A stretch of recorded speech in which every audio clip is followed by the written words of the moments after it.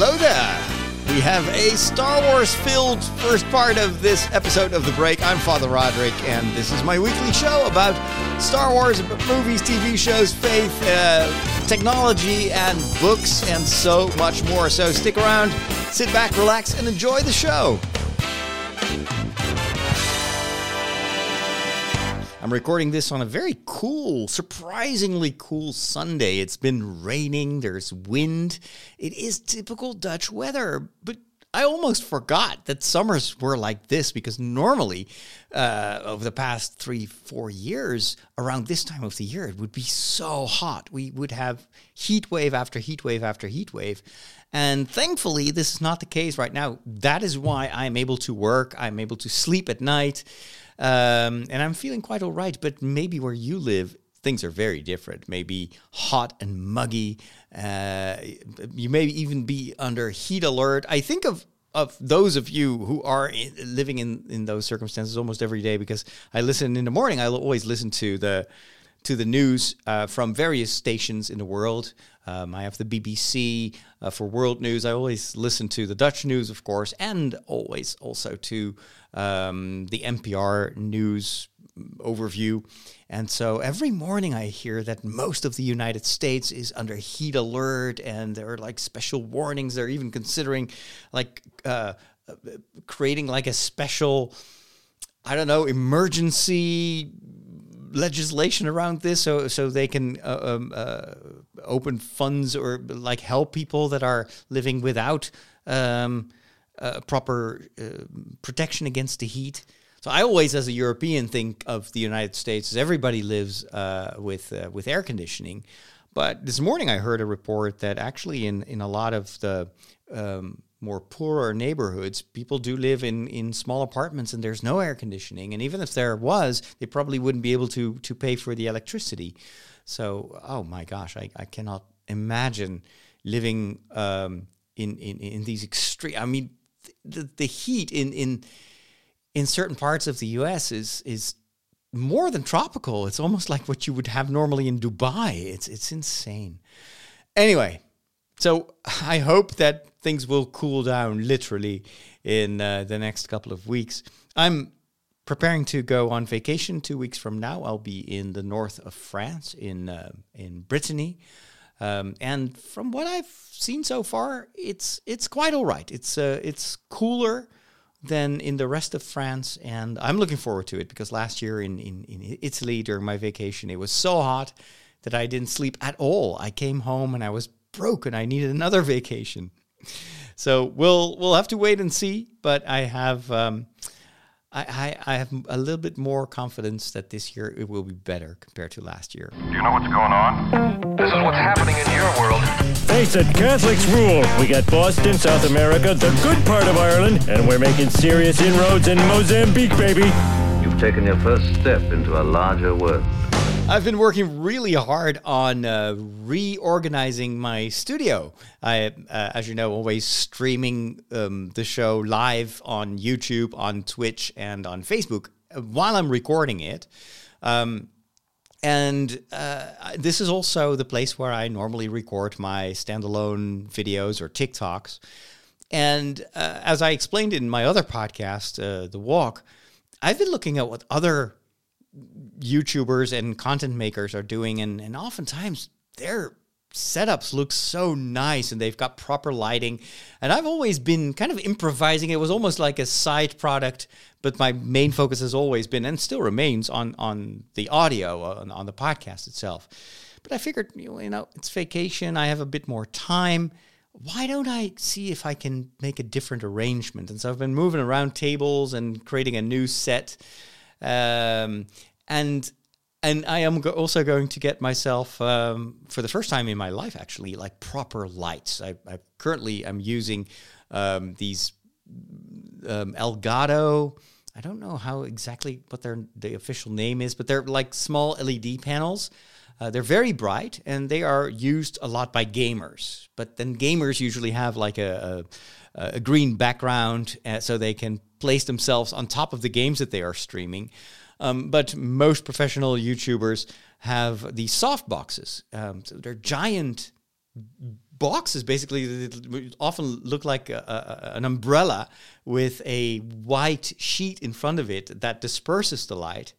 So these lights are pretty big, but it creates a very diffused look, and that you can also use what they call like a honeycomb type of structure in front of the light, so it gets very directional. So right now my lights are also hitting the background, and it all looks a bit too bright.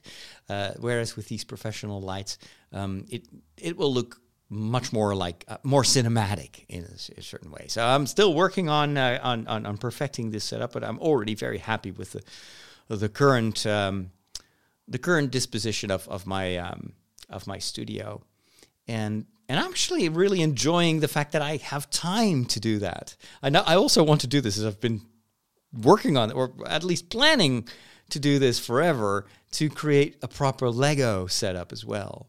So I've built a lot of Lego sets in the past, and I've always dreamt if I ever move to another rectory where I have some more space, I would love to have like a small Lego city where I can create these streets. I need to have a room with tables, and then I can place all these houses and create a miniature city that I can then also use as a backdrop for Lego videos. As you may know, I sometimes make these educational Lego videos. They're always super popular. Most of all of them have gone viral several times. But ever since I moved, I've felt like, I still need to work on that. And which room can I use for that? Because even though I live in a big rectory, most of it is just like small rooms. And I don't want to put the Lego in the same room as the studio, because I still want to feel that, not everything is work. So I've decided to sacrifice my current bedroom, and I've been measuring up and planning, well, if I can create small tables like 40 centimeters wide, that's enough for the houses, the Lego houses, plus a road in front of it. That is probably good enough, and then it can fit in my current bedroom is one of the smallest rooms in the house. So it's just 2 meters in width and I think 3 meters long. So it's not very usable for anything else than just placing a bed there, and then there's no more room in that place. So I'm thinking, well, maybe when I'm back from France after my vacation, I'll start working on creating a nice Lego setup, because that room is too cold anyway in the wintertime. It's one of the coldest rooms in the house, so it would be too cold for anything else. But for Lego, it might actually be perfect. So that's the next thing on my list. As soon as I'm done with the studio, I'll move over to the Lego department, and then the final big room that I need to work on is basically a good bedroom for myself. But oh well, that can wait. When I'm in my bedroom, I have my eyes closed anyway, so it's not very urgent. How do you not like movies? They're predictable. Like, the guy gets the girl, and that kid sees dead people, and Darth Vader is Luke's father. Not liking movies is like not liking puppies. They're fine. I just get bored and never make it to the end. You need a movie education. You need a movication. I'm gonna give it to you. We need to talk about Lando Calrissian, because I totally gave up on his character. I didn't think that we would see Lando at all in any future Star Wars series or movies. Of course, we've all seen the iconic role in both The Empire Strikes Back and Return of the Jedi. And then, to my surprise, they brought back the character of Lando in Solo. But this time, of course, Lando was played by Donald Glover. And I just didn't think that it would work. I also had a lot of trouble with recasting the role of Han Solo, especially since Harrison Ford is still among us. And I felt it's almost sacrilegious to do that. I mean, they do that from time to time in other movies as well. Remember Dumbledore, he was played by 2 actors. So it's not uncommon, but it felt like Star Wars is too important. And especially, I mean, if it's a side character, okay, no problem with that. But these main characters are so iconic. How can a guy like Donald Glover, even though he's super talented, how can he possibly replace Billy D. Williams? For me, Billy D. Williams is Lando just as much as Harrison Ford is Han Solo. And in fact, I ended up liking Glover's incarnation of Lando even more than Billy D. Williams one. I thought he did a terrific job. It was a fantastic role. There was a lot of chemistry with all the other characters that surrounded him, even with that droid that was flying the ship with him. And ever since, I felt like, well, maybe they won't ever do a sequel to Solo as a movie, but I can totally see a TV spin-off. And Disney at the time was suggesting that they were working on a TV spin-off, but this time not centered on Han Solo, because they were afraid that kind of the fallout of the Solo movie would also taint the reception of a possible TV sequel to the Solo series. But since everybody seemed to like Glover's, I don't know if it's Glover or Glover. Anyway, Glover's version of Lando, to have a television series that would follow Lando on his adventures, that seemed like something that would probably make Star Wars fans all over the world very happy. And so for a long time, I was just waiting for the announcement of that series, and we've had less important characters get their own TV spin-off. I mean, we did get the Book of Boba Fett. Now, of course, Boba Fett for the fans is very important, but if you look at the total screen time of Boba Fett in the movies, it's a tiny, tiny, tiny role. It's not a very important character. He became important to the fans, but Lando is a speaking role. Boba Fett was also a speaking role, but Lando is so much an integral part of the classic Star Wars. It felt just crazy that they hadn't started working on that. And apparently, from what I heard, the reason that they didn't move forward with the Lando series was that for a long time, Donald Glover was working on other projects. And so the window of opportunity wasn't there. And I always have trouble acknowledging that actors are just actors. They have a life besides their work, and you can only do one or two projects each year. And at the time, Donald was working on a TV show, I think that ran for 4 seasons, Atlanta, and it was quite successful. Plus, of course, he's got a musical career, so he was too busy. And he told Disney, I'd love to return to the role. And Disney was all like, oh, yes, by all means, we would love you to return to the role. But it just didn't work out. And then, of course, we got the whole purging of future projects, and movies kept being postponed. TV series got canceled. There was a lot going on behind the scenes at Disney. And we only, of course, know what we see on the outside, but that's only the top of the iceberg, I think. There was so much going on, and Disney at one point started to communicate, don't expect us to create as much Star Wars content as we used to do since we started Disney Plus. And that, of course, is a trend that you see everywhere. These big companies have been pouring a lot of money into their streaming platforms, not because they love us, not because they want to create lots of interesting stories. No, it was all about market share. They wanted to make sure that they got a piece of the pie, because there's no way that we would ever go back to regular linear TV. And of course, they were right about that. And Disney was was entering that market at a very late stage compared to Netflix, who had already dominated the market, and Amazon, with a lot of money and combining it with a Prime membership, was also getting a substantial piece of the pie. And Disney was like, okay, there's only one way in which we can get this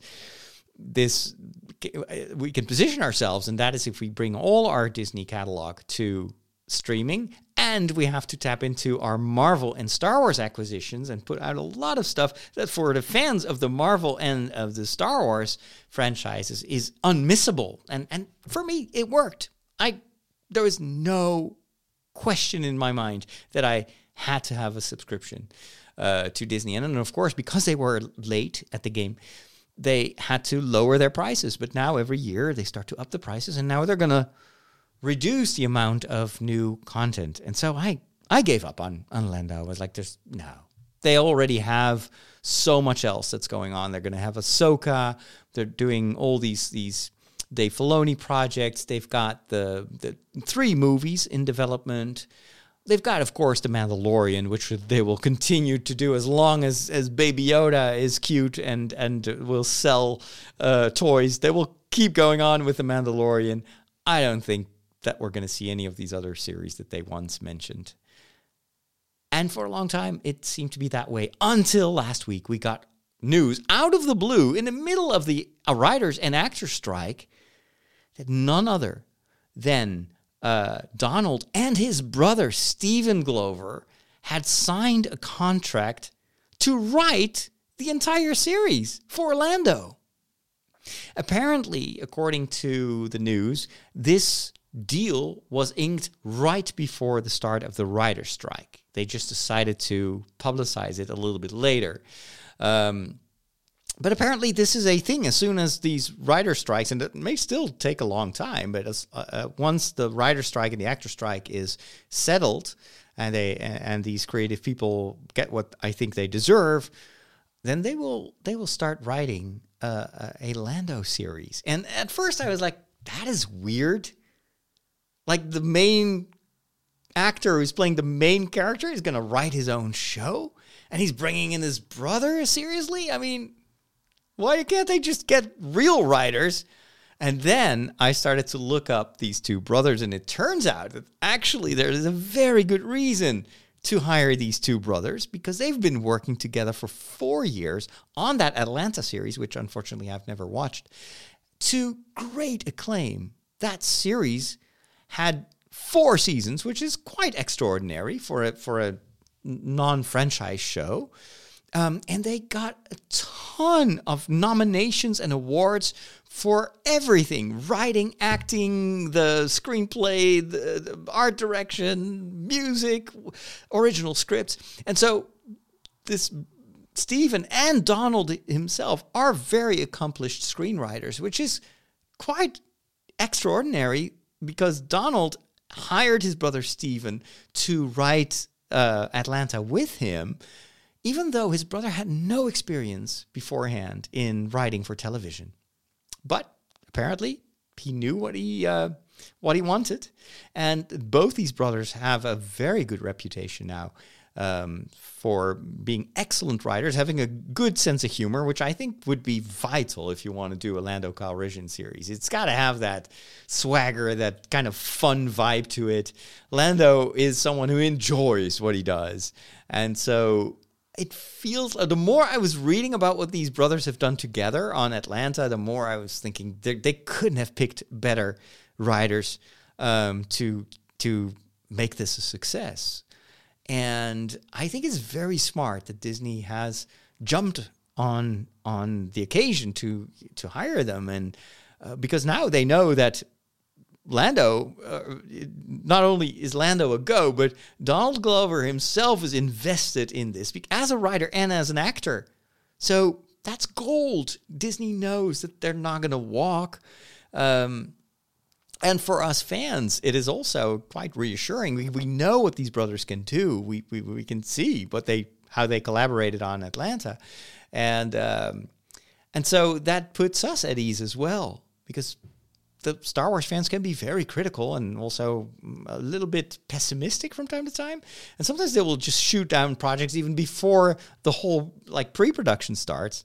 But I think with this, there's a general good vibe around this project, and just the idea that we're going to see the Millennium Falcon again, it's just insane. I am so happy, and I hope that we will see other characters from the Solo movie making just a cameo appearance would be already fantastic. But if they can do that with the Marvel stuff, then definitely they should do that with Lando as well. So that was very, very good news in the midst of a still pretty difficult writers and actor strike, and there is no end in sight anytime soon. So a lot of these projects will be delayed, but at least we have something to look forward to. I can now just patiently wait for this these strikes to be over, and then we know that we have some very fine years ahead of us. In the meantime, we're not going to be deprived from Star Wars because they have already finished filming The Acolyte. I don't think we've heard when we will see that series. We know that they've already written The Mandalorian, but they haven't started filming yet. They also have wrapped up filming The Skeleton Crew, which is the project that we almost hear nothing about. But I have a very good feeling about that show as well. So there's plenty to look forward to. And then, of course, Ahsoka has been finished for months now. And I think that's also going to be quite an epic moment in Star Wars history. So good times ahead for Star Wars fans. I don't know about Marvel fans, though. I finished watching the last episode of Secret Invasion, and I don't know if you've already watched it or if you were even watching that series, but for me, the finale was a bit of a letdown. I was still hoping that they would somehow nail the landing, because I felt that the show itself was extremely mediocre. You could tell that it was produced on a very small budget, and the whole show seemed to lack direction. And I've seen a few, because it's easy for me to say the writing wasn't that good, but I'm not an expert. I don't know what I'm talking about. I just have a certain feeling when I watch the show. It's like I don't feel engaged. I don't feel that there's much at stake. I don't know why this story doesn't work for me, but there are so many other wonderful Marvel series that I enjoyed so much more. Even She-Hulk, I think, was a lot better. Not everyone agrees with me, but I thought that She-Hulk was a lot more fun than Secret Invasion. And I just finished Miss Marvel, and I adored that series. That was so incredibly original and vibrant and creative. That series is way too good for just one season. And so I was like, okay, with Samuel Jackson in the main role, this has to be fantastic. Revisiting the whole plot of the Skrulls and this idea of that you never know who is a Skrull and who is not.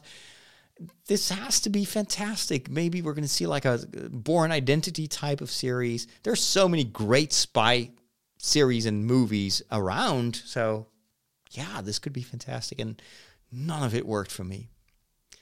And then the more I was watching the finale, the more I also started to become a bit uncomfortable with the whole message. What is this show actually presenting us with? There were a lot of morally ambiguous moments in there. There's a lot of violence that didn't really get resolved. Who are the good guys? Are there even good guys? And then I saw some commentary which made me think even more about, what is Marvel doing right now?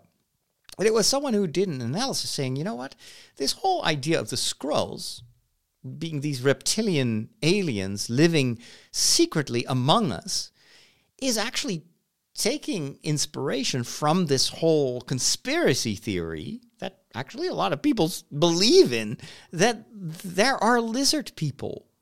And this, apparently, if you trace this back to how did this idea come about? It's not just from like a science fiction series from in the 80s or the 90s that I watched as a kid called V, which I thought was very creepy. It was just all these lizards with like artificial faces, and it was a very cool series at the time. But this actually goes back to fictional literature that was written to justify all sorts of unsavory eugenics type of ideologies. And it's this whole idea of evil aliens living among us in the 90s was explicitly connected with a very pronounced anti-Semitic conspiracy theory, where, according to the people that were talking about these theories, there would be like this big global conspiracy, new world order. I'm sure you've heard about those stories. And that would be like a secret alliance between the Jews and the very rich, influential Jews, and then aliens or lizard people or whatever, and they would have infiltrated everything. And I'm thinking, you know what? One of the things that I liked about Captain Marvel, the movie, is that, yes, there is the setup is like the lizard people are among us. But then they turn that upside down. They problematize it because we discover in the story itself that, in fact, these Skrulls are not evil. They're not the bad guys. They themselves are victims. They're being persecuted by another alien race. And so the Skrulls become allies. And everybody tries to help them.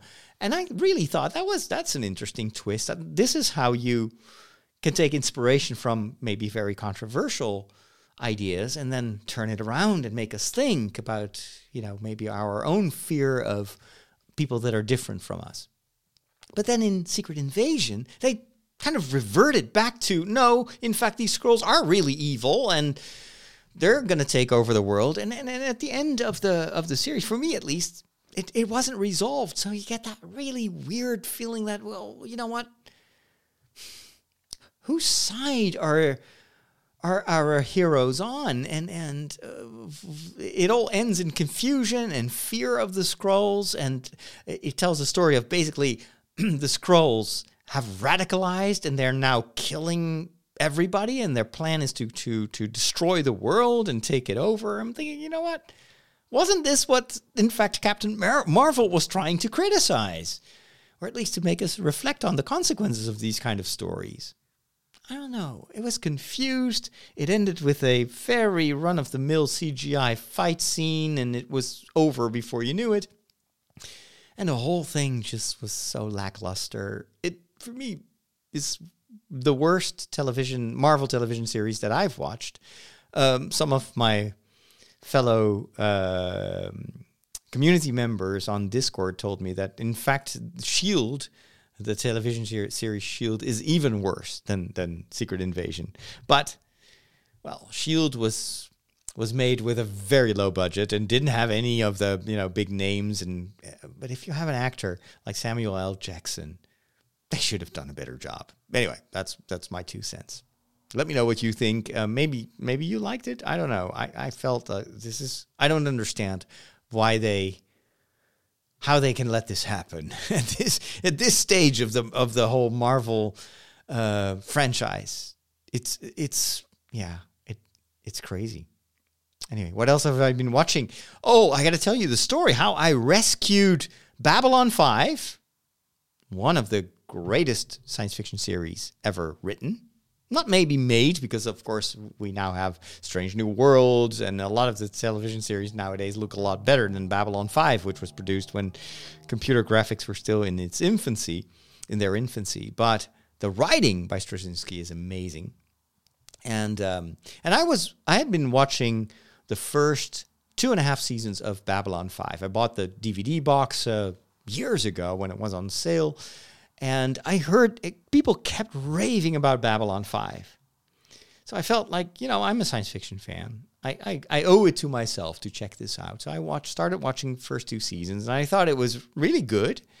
I was really intrigued by this was one of the first television series that had like a pre-planned arc that spanned all seasons. Everything was written in advance.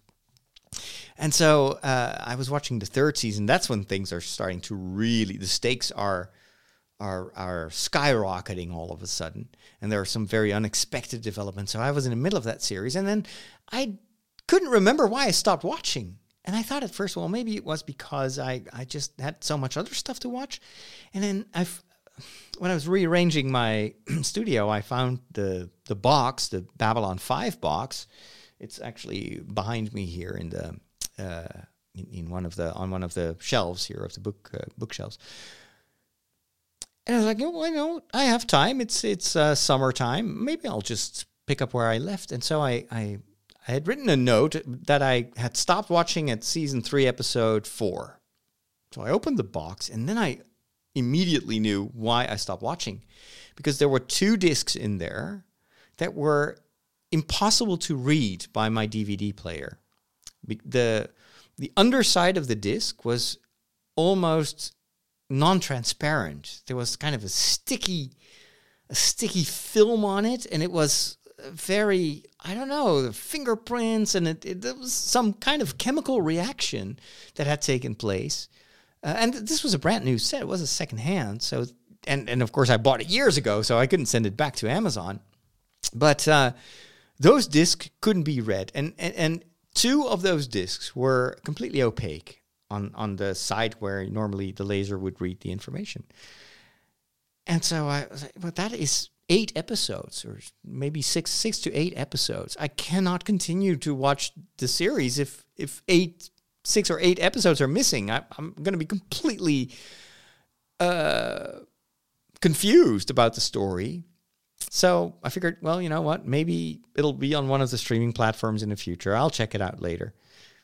But unfortunately, it's not available on any streaming platform. And last week I told you that they are thankfully working on a Blu-ray set with an upscaled version. But that's still, it's going to be a US release first, so it may still take a year before we can get it here in Europe, if they even put it up on sale here in Europe at all. So I was looking at those 2 discs, and it was like, you know what? I thought it was DVD rot, which is actually a thing. If you have old CDs or DVDs, you may want to check them from time to time, because sometimes these were produced very cheaply, and the paint on the visuals, like where they have, for instance, the title of the film or whatever, the artwork, sometimes they used very cheap paint, and that would kind of start to react chemically with the plastic of the DVD, and maybe also the kind of the data layer. And so a lot of DVDs and CDs have the problem that after a number of years, that you can't read them anymore. So I figured, it's probably DVD rot. After all, I bought this set years and years ago. Maybe it's just a very cheap product. So I had nothing to lose. And so I started Googling, well, what can I do? Is there any way that I can maybe polish these discs? And I stumbled upon this very old, more than 10-year-old YouTube video. And it's this UK lady. And she is like, have you ever tried to listen to a CD and while you're playing it, all of a sudden the music starts skipping, and then you take a look at the disc and it's all like it's all dirty and the fingerprints on it, and it's grimy, and you've wondered, or should I throw it away? By all means, don't throw it away. There is a solution. This is how you clean your CD or DVD. You use toothpaste. Let me demonstrate this. And she has this tube of toothpaste, and she puts like 4 stripes, 4 lines of toothpaste. And then she continues to show that, and then you take your thumb, but it has to be slightly moist, not too much water, because then you will get toothpaste all over the place, and then you just gently rub in small circles. Don't go in the direction of the grooves, but that will ruin your your CD. But make these small circles, and then gently go over the entire surface of the CD, and then after you've done that, you rinse it. And then you tap it dry. Don't use too much friction. Just use a nice soft cloth, and then you dip it until all the water has been absorbed by the towel. And then look at that. And she showed it to the camera. This is as good as new. I was watching this, and is this like for real, or am I watching like a sketch? Is this Monty Python or something like that? What have I got to lose? These discs are unreadable, so I'm just going to try it out. So I went to the bathroom, put on the toothpaste, and I started doing what the lady was demonstrating on the video. And then the whole disc is covered in toothpaste, and it smells like toothpaste. It's like, this is no way that this is going to work. I tried everything before. I tried to get it off, and then it's just so sticky, and it felt like the plastic was melting. So I keep rubbing, and then I rinse carefully the the side of the disc, and I'm like, wait a minute. This does actually look brand new. I start to dry it with a towel very carefully, and I hold it up to the light. And oh my gosh, all the grime, all the sticky stuff, it's all gone. So I put it in my Xbox that I use as a DVD player, and it immediately starts up. I get the menu, and it's flawless. It is as good as new.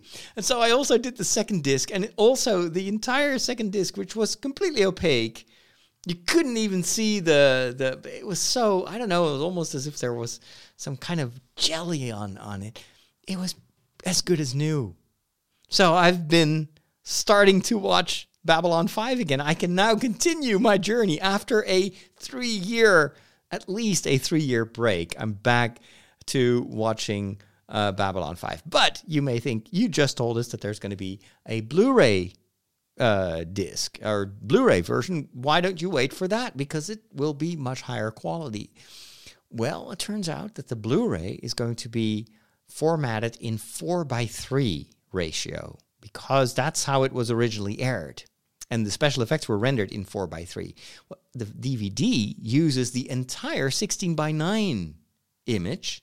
And since because it was filmed in widescreen, and only the special effects were available in 4:3, as I explained last week. So they blew those up. So those look very grainy and very bad quality, but that's only in a few scenes for each episode. Most of it looks glorious in widescreen, and I've seen some comparison videos, and if you're just watching the 4:3, you do miss a lot. Everything feels very cramped. And so having that widescreen aspect ratio is a perk of owning the DVD set, and I couldn't be happier. I mean, brushing my teeth is always a chore, and you do it because that's how I was raised, but I never thought that toothpaste would be the salvation of my Babylon 5 DVD set. It was. If you've ever had any trouble with your digital discs, try it out. It really works.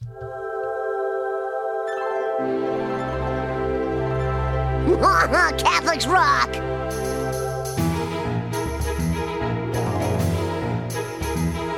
It is time for a visit to the Peculiar Bunch, where we talk about those strange aliens that are among us that call themselves Catholics. Catholics can be a peculiar bunch. No meat on Friday. Oh, meat? What do they eat? Light bulbs? We don't eat light bulbs, but who knows what these Catholics actually do, whilst the world is completely oblivious to their plight. Man, you guys got more crazy rules than Blockbuster Video. The one thing that Catholics are going to do this upcoming week is to gather with hundreds of thousands of young Catholics all at once in one single place in the world, and that is Portugal. I'm talking about World Youth Day. This is a massive event. It is, I think, one of the biggest religious gatherings in the world. And depending on where these World Youth Days are held, they can bring together between 500,000 to more than 1 million people. There have been World Youth Days where they got more than 1 million people present at the same place at the same time. Where does this whole thing come from? By the way, I won't be in Portugal, unfortunately. But Father Henry, my fellow priest and good friend, will be there. And there are lots and lots of pilgrims from all over the world that will travel to Portugal. Most of them are already there. But where does this originally come from? This was an idea by the late Pope John Paul II. He always really was good at talking to big crowds. He had a bit of a rock star quality, even though, of course, that wasn't his intention. But he had a charism that worked extremely well with huge crowds. And he played the crowds.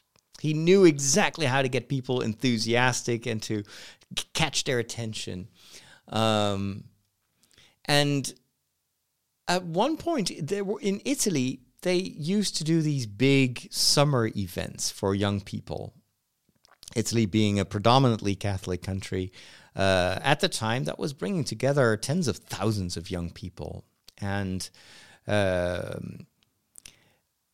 Pope John Paul II, at one point, had the idea, well, why don't we do this internationally? Why don't we just take the elements that clearly work for young people today, but let's broaden this to an international scale, and let's do this in Rome. You know, we have some experience with these youth festivals. Why don't we invite young Catholics from all over the world to come to Rome, and then we'll just have a big celebration together, and it can be a way for young Catholics to meet each other, to pray together, to discover how much they are different and how much they are the same. And so that's how the first World Youth Day, I think this was in 1995, if I'm not mistaken. Maybe I should look this up on Wikipedia real quick. World Youth Day, when was the first one? Wikipedia. Oh, 85. Oh my gosh. That's a decade earlier. So at 85, I was still in high school at the time. I wasn't even in seminary. So in 1985, they celebrated this, I think, on Palm Sunday. And then after the first World Youth Day was such a success that they started to move from country to country. So one of the next ones was in the Philippines, which gathered a massive crowd. And then every 3-4 years, they would go to a different location in the world. And over time, at first it was a lot in, let's say, the western part of the hemisphere. But then they also started to branch out to South America. So we've had World Youth Days in Argentina and also in Brazil. And then from time to time, they would be back in Germany or in Spain, and they would go to Australia. And every World Youth Day has been a success. And so subsequent popes have continued the tradition.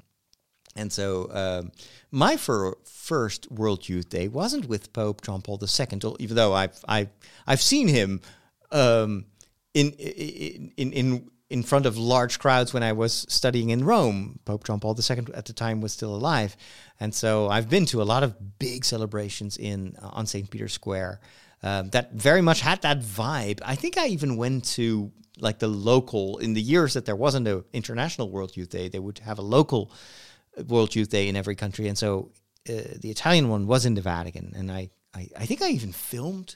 Yes, I think I was filming at the time because I was studying social communications, and I wanted to make a documentary about the rock star qualities. And like, what's the difference between, let's say, Mick Jagger and Pope John Paul II? You know, what are the similarities between these big events and rock concerts, and what's the difference? And so I was filming at the time, I think just with a simple digital camera,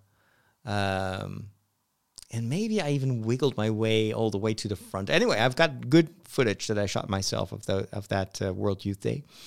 And there's always, World Youth Day itself, it's singular, but it's actually a 1-week event, or maybe sometimes even 2-week event. So it starts with all these pilgrims from all over the world coming together in the host country.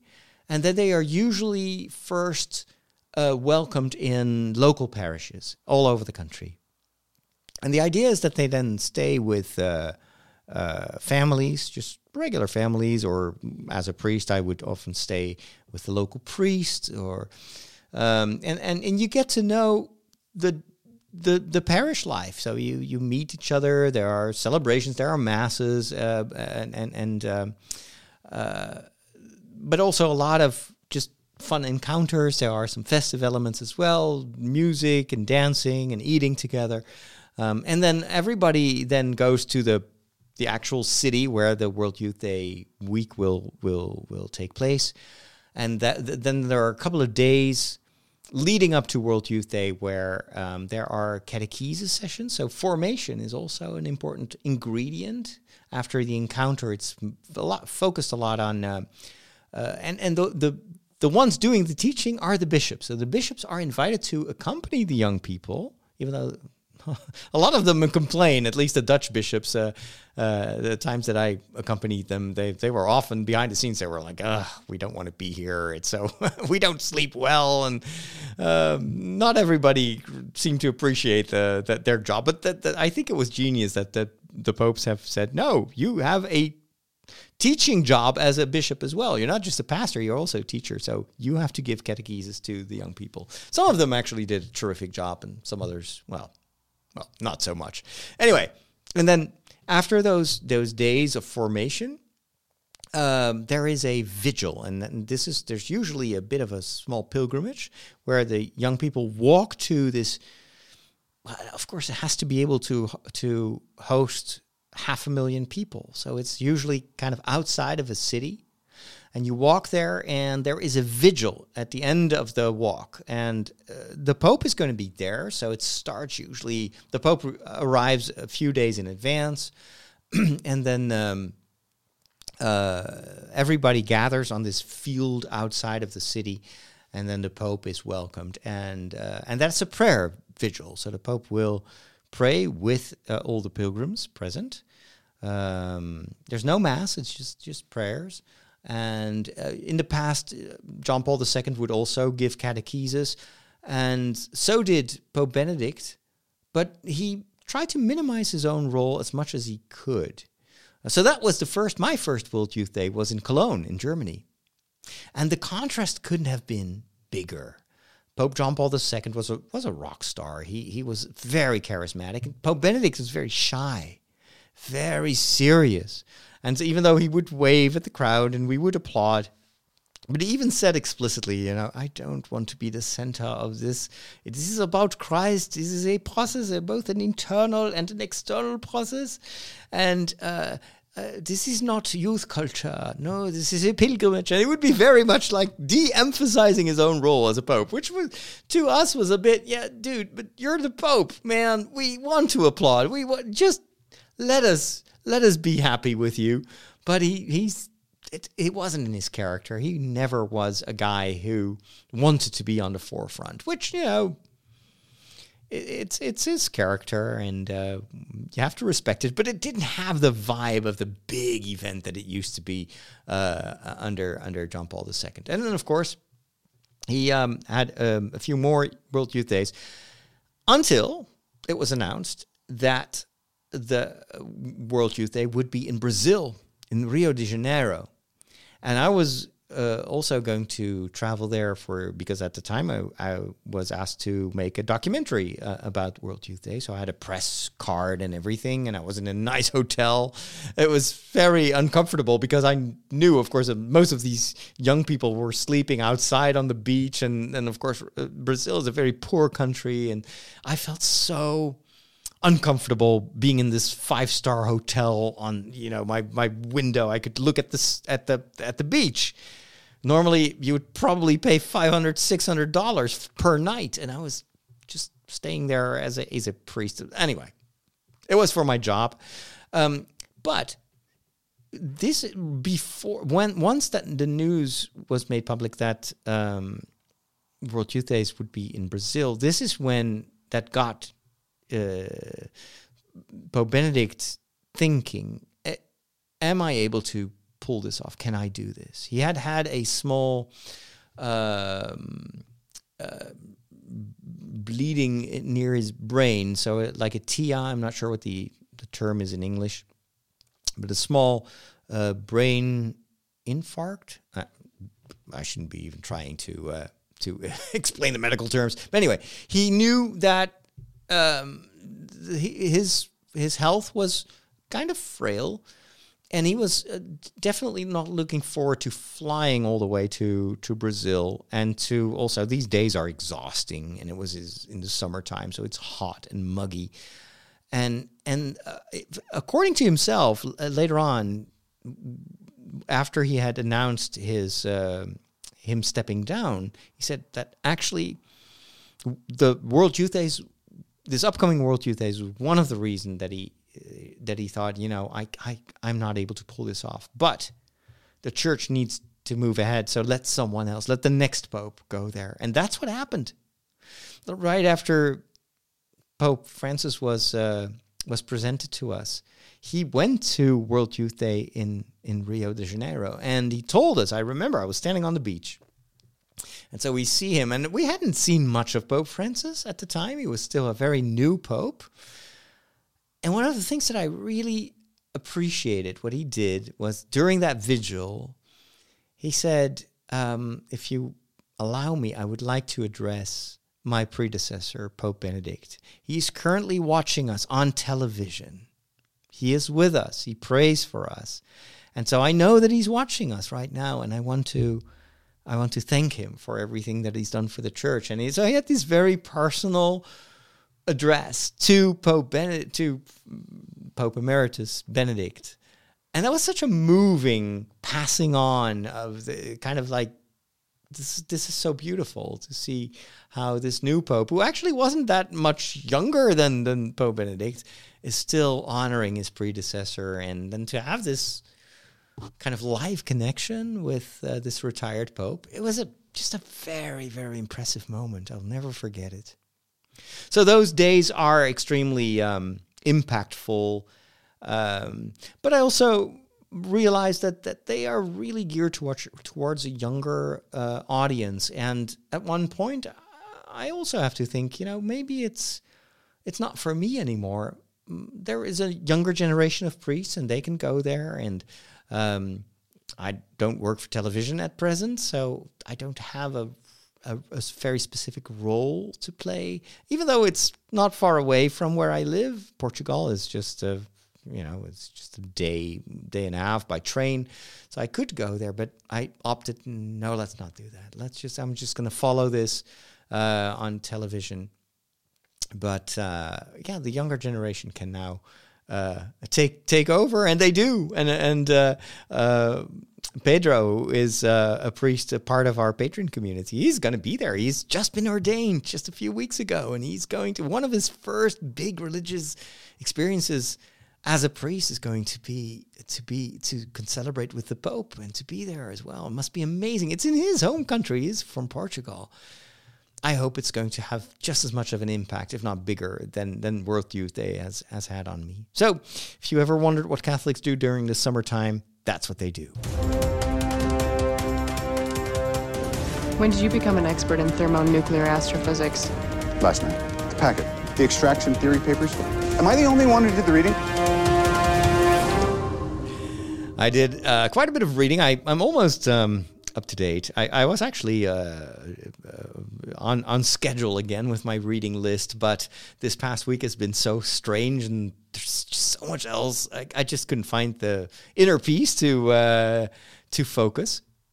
So, but I did read 4 books, 2 Dutch books and 2 English books. And I just want to talk about the English ones because the Dutch ones haven't been translated. So even if I recommend them, you wouldn't be able to read them.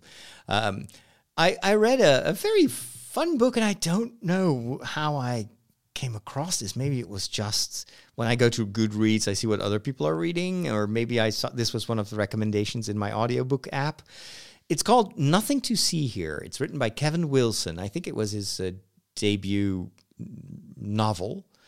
And it's such a weird story, but it was so much fun to read. So it's a story about this young woman who is friends in school. The story starts when she's still in school.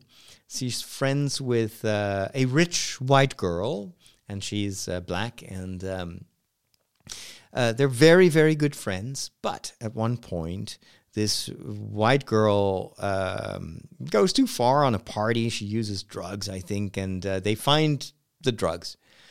And then the parents of the girl approach the parents of the black girl, and they say,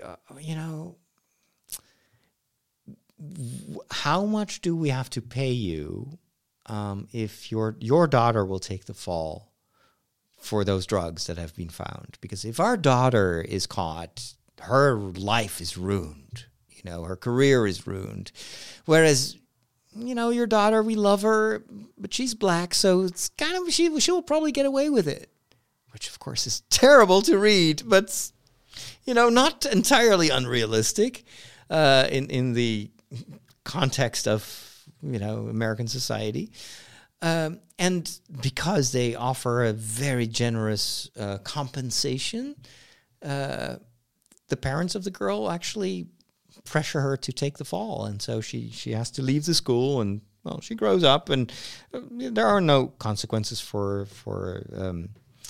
the drugs other than that she is expelled from school. But then she moves to another city, and she totally forgets about that friend. And then all of a sudden, she's already at work. She has a job and everything. She gets a message from her old girlfriend. She says, "I need you." And so she answers the call. She has to think about it. And then she's, well, you know what? I have a beef with her parents. But so the daughter was kept out of the loop. So this was between parents. And so, let's hear what she has to say. And then she says, "I want you to take care of these two adoptive children." Turns out that she has married a politician, a guy who's a lot older than she is. And he is on the verge of a political breakthrough. And so, but the thing is, these two children that he had with his former relationship, whether it was a girlfriend or a wife, the story I don't recall, but there is something with these kids. It's not that they have psychological problems, but these kids will actually start to combust when they are emotional. And it's not a metaphor. They actually start flaming up. It's like, like the Fantastic Four. So these children start to burn up, and you have to actually use a fire extinguisher to put out the fire. The children themselves are not hurt by the fire, but they can still set things on fire. So it's very dangerous. And they are very concerned that if the press gets wind of what's wrong with these children, then the career of her husband will be in peril. And so once again, same mechanism. They ask this young woman, "Can you help us out? You're one of the only people that I can trust." And then, of course, there are very much conflicted feelings, but she agrees to it.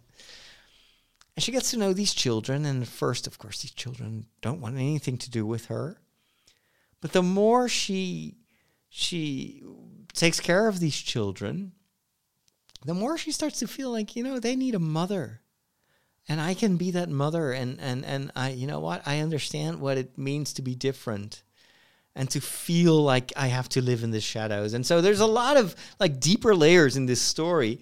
But at the same time, these children start to combust all the time. And there's this whole oh my gosh, oh no, they're on fire again. And so it's very funny. It's very unexpected. But there is also this very deep emotional layer to the whole story. And I won't, of course, tell you how it all ends.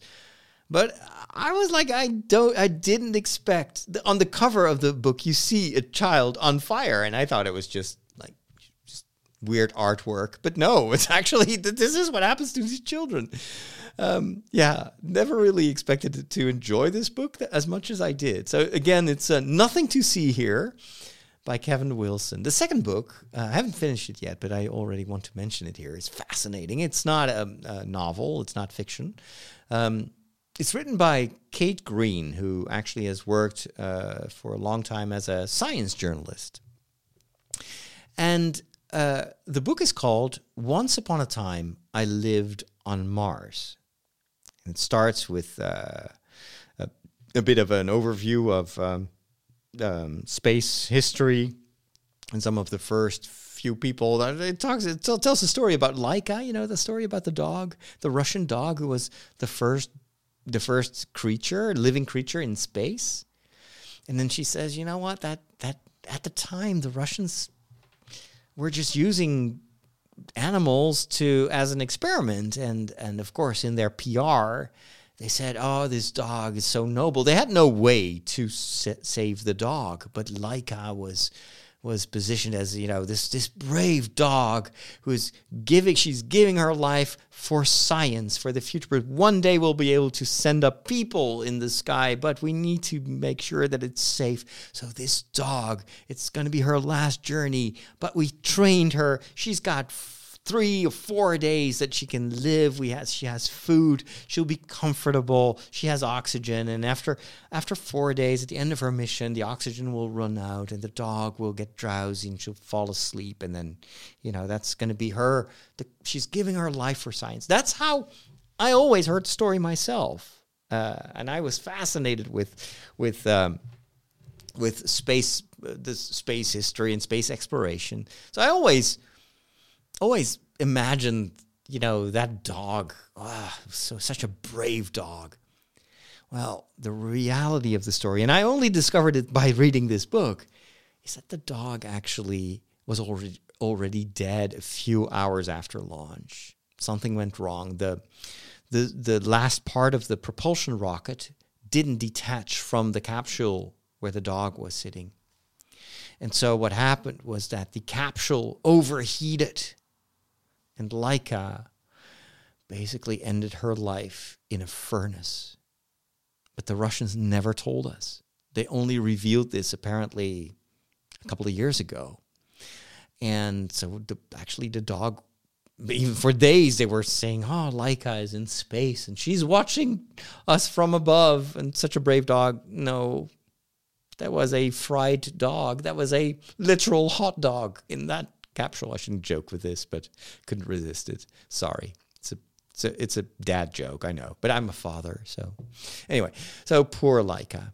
Anyway, the book is not about that, but it's an introduction to talk about, sometimes you have to experiment before you send living beings to outer space. And so she actually signed up to be part of a human experiment where they would be living for, I think, 8 months on a Earth-based station that was set up to feel exactly like a settlement on Mars.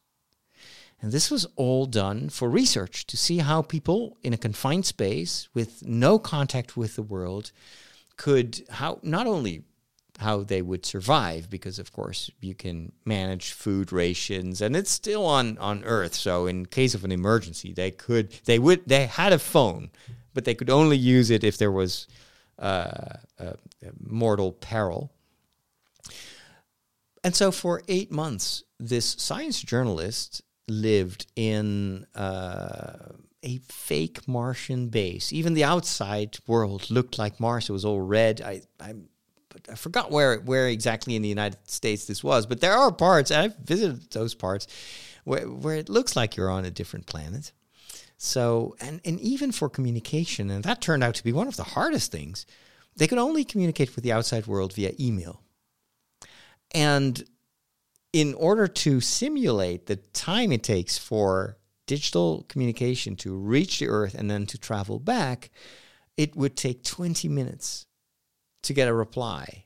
And so for 8 months, she's lived as if she were on Mars. And at one point, you just start to believe that this is your world. And what I like about the book is it's not just a scientific description of all the experiments that they had to do, but it's also filled with insights at how much that those 8 months on Mars changed her whole view of life and what life is all about and how incredibly precious it is to live on this planet, and so many things that you take for granted.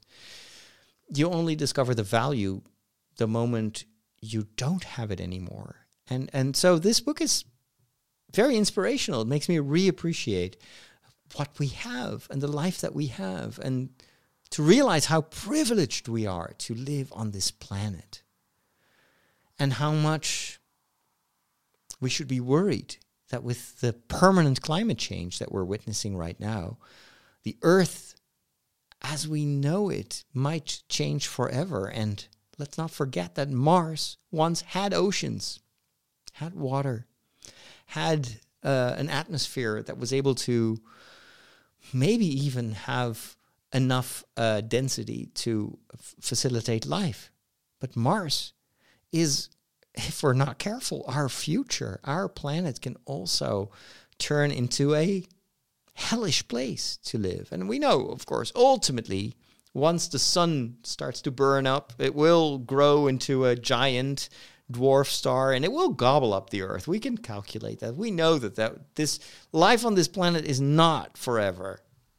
There will be a time in the future, long after we're dead, that this planet will end. But we are currently accelerating the demise of this planet so much. And it's not just me saying this. Pope Francis says this.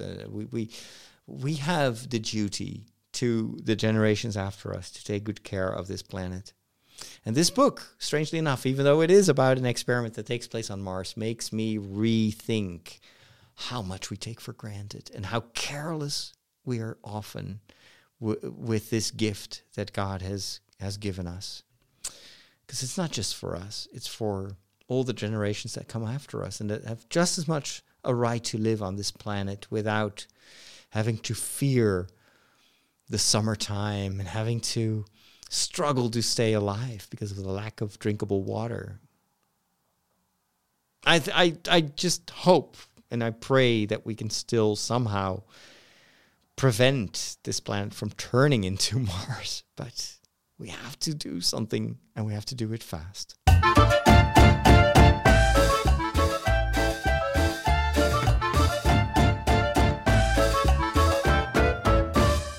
Today, I didn't have to cook myself at all. I was invited by parishioners to join them for lunch. So we had really nice sandwiches and wonderful cake and whatnot. And then this evening, I was invited to join other parishioners here next door in the parish hall for a meal that they cook for every 2 months for people that live alone. Lots of widows and widowers, of course, in among the older parishioners. And I think it's a very sympathetic initiative. And so tonight they cooked Italian. They cooked orzo. Orzo is pasta, but it looks like rice. And so I've tried to cook with orzo, but I just couldn't figure out what to do with it. I know spaghetti, I know, all the regular shapes of pasta. It's just orzo that always bewilders me. Like, what do I do with orzo? Well, they made fantastic orzo. 2 types, one with fish and a very light, creamy, buttery sauce and tomatoes. And then another very spicy orzo with chicken. And then I don't know exactly what they put in it, but it was really spicy. And then combined, in order to cool down, there was a nice salad. They had amazing desserts. There was this dessert, like a citrus-like dessert. It was, and we were all amazed, like, what's in this? There was no egg in it. So is this custard? No, it wasn't custard. So we asked the cook how she made it. And she said it's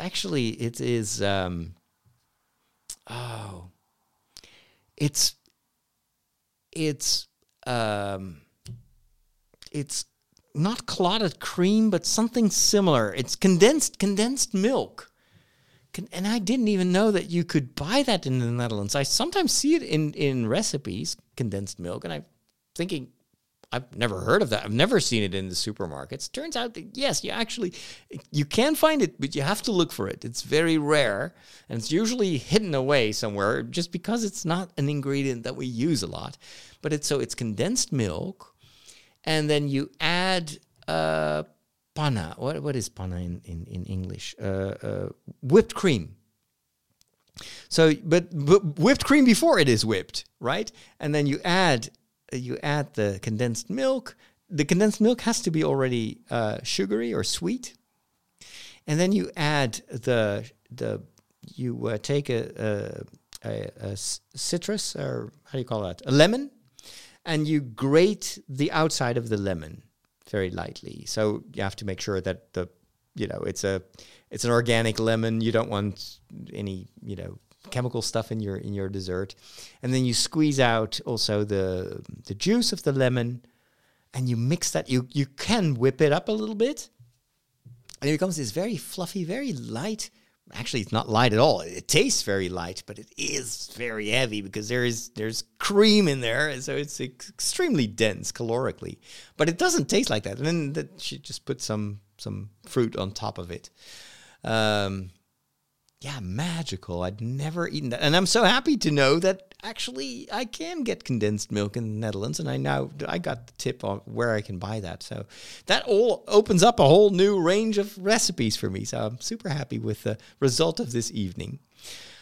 At the same time, I always miss cooking myself. I love cooking, and every time I'm invited elsewhere, I'm thinking, but I want to cook myself. I've got so many ingredients that I still need to use before I go on vacation. So I always try to get rid of everything that's perishable in my fridge. So hopefully I'll still have 2 weeks. I should be fine. But I do want to try out some new recipes. One thing I want to try out. This is crazy. I think this was mentioned somewhere on the Discord server. I think where someone said, "Do you know that in the United States we fry pickles?" It's like, seriously, that sounds like this is something that Skrulls probably eat, but seriously, why would you fry pickles? Well, in the US, we fry everything. I knew that. And so I looked up some recipes for fried pickles, and it's actually just regular pickles, and you just put them in batter and you fry them. And apparently this is a very popular snack. I've been to the United States very often. Never, ever has anyone offered me fried pickle or fried pickles. I do know the blooming onion, which is also like 1 blooming onion equals 4 pizzas or something like that. But it's so delicious. But fried pickles? No. But now I want to make it. So if any of you listeners know how to make fried pickles, I want to hear from you. I want to have the recipe for this because it intrigues me to no end. We are on the cutting edge of technology. Wow. Well, what does that mean? Just plug it in. It's going to say, hey, I see you plugged in a new device. And it's going to load in the appropriate drivers. You'll notice that this scanner build... Whoa. Well, all your technology stuff, it just ends in disaster.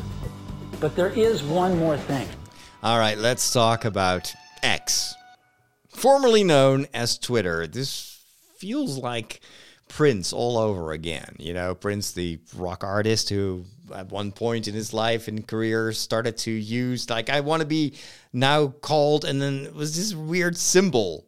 So I'm no longer, it's the artist formerly known as Prince, because there wasn't even like an ASCII equivalent for his sign, and it just felt like a publicity stunt.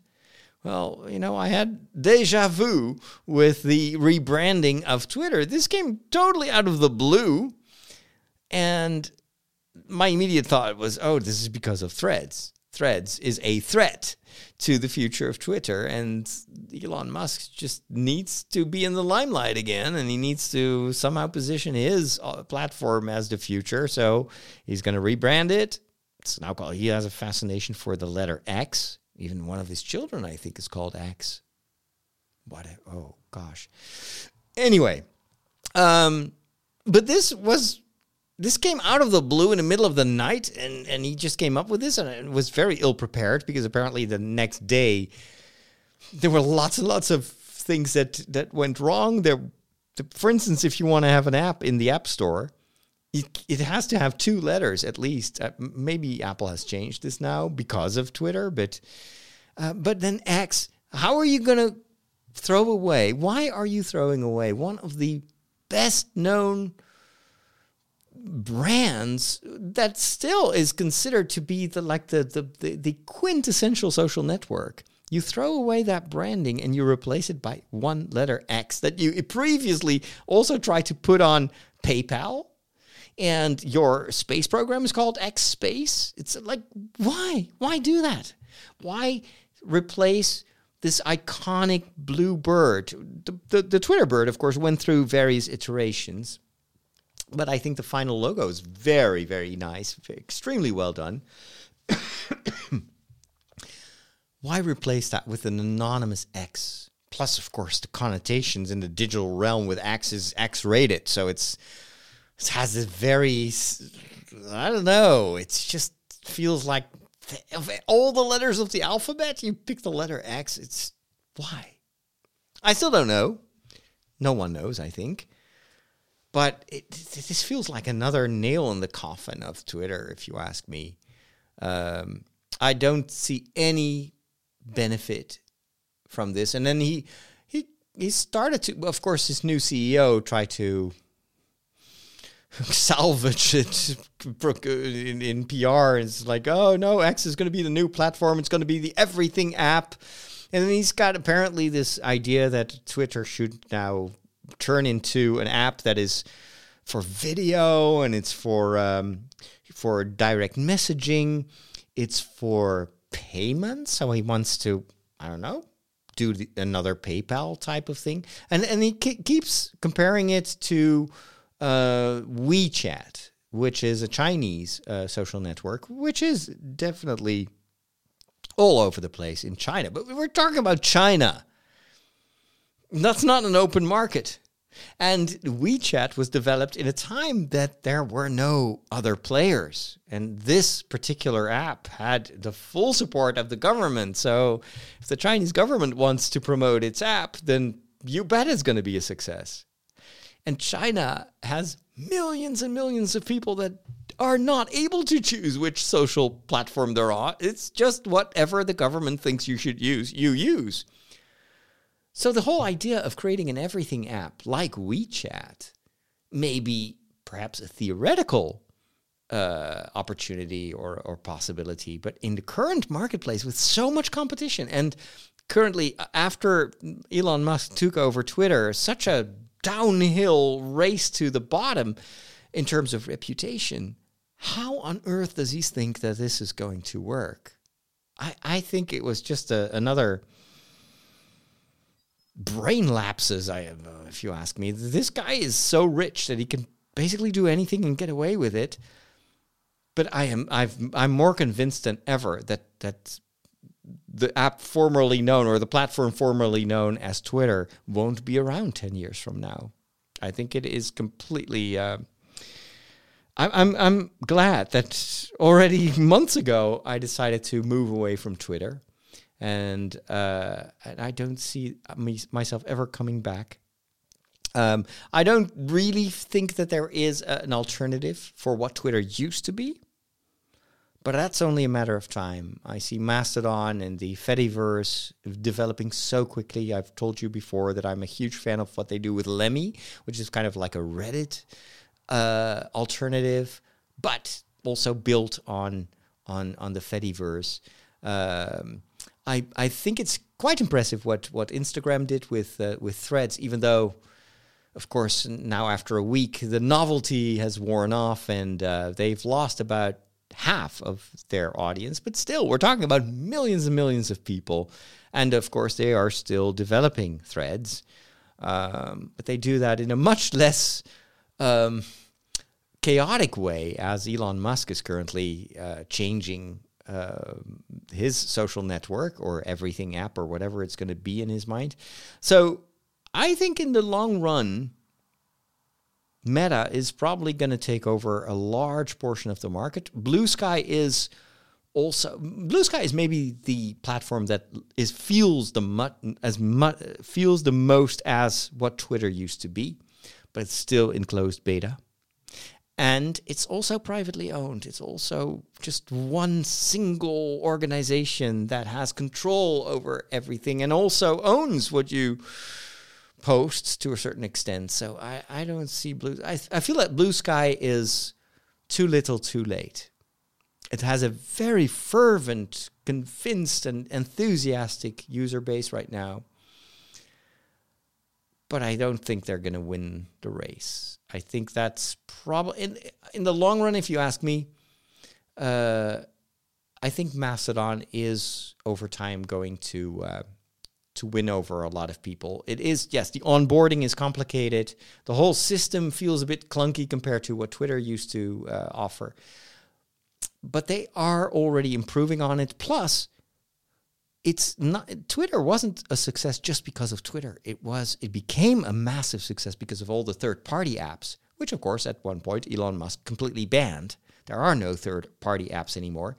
With Mastodon and with Lemmy, a lot of external developers that were developing for Twitter have now moved over to the Fediverse and are now developing lots and lots of different apps that can give you an experience that is very similar to what Twitter used to do. One of my new favorites, and I keep changing, is Mammoth. And Mammoth is available on iOS. I don't think it's available on Android. What the makers of Mammoth did was they created an algorithmic feed next to the chronological feed, which is controversial because, who owns the algorithm? But the fact that you have a choice to switch between those two feeds is something that I think Meta has now also implemented in Threads. So you have the For You feed, just like on TikTok, and you have a chronological feed. With Mammoth, they now have added this to Mastodon, and what I like about it is that all of a sudden makes it much easier to discover interesting people to follow. That was the big issue that I had with Mastodon. It is so difficult to find people because none of my Twitter friends were on Mastodon once I switched over, and there is no discovery. There's no algorithm, well, unless a third-party app creates an algorithm for it, and they did, and it totally works. All of a sudden, I'm reading through all those posts, and I'm like, oh, that's an interesting account. Oh, I didn't know that person was on Mastodon, and all of a sudden my timeline becomes so much more interesting and valuable. And that's just a third-party developer. And this is in the first year of the big migration. I think in a couple of years from now, Elon Musk will probably have moved on to another big project, and I don't know what will be left of Twitter. Not much, I'm afraid. Anyway, it's just my 2 cents. Feel free to disagree with me, but I don't know. As Han Solo would say, I've got a bad feeling about this when it comes to Twitter. Thank you so much for the privilege of your time. It was a joy, as always, to hang out with you. Make sure to check out my other podcast, The Walk. And if you want to support what I do and join me in my mission to reach out in a slightly alternative way from what priests normally do, you can join my Patreon community over at patreon.com/Father Roderick, and I can welcome a new community member. Smiley Shadow has just joined us from Canada, if I'm not mistaken. So thank you so much for joining the community, and to all my current patrons. I love you guys and girls, and maybe scrolls. Who knows? But thank you so much for being part of that community and to provide me with all your valuable feedback and even crazy ideas like frying pickles. What would I be without you? All right, have a wonderful rest of your day, and we'll talk soon. Take care, and God bless. May the Force be with you.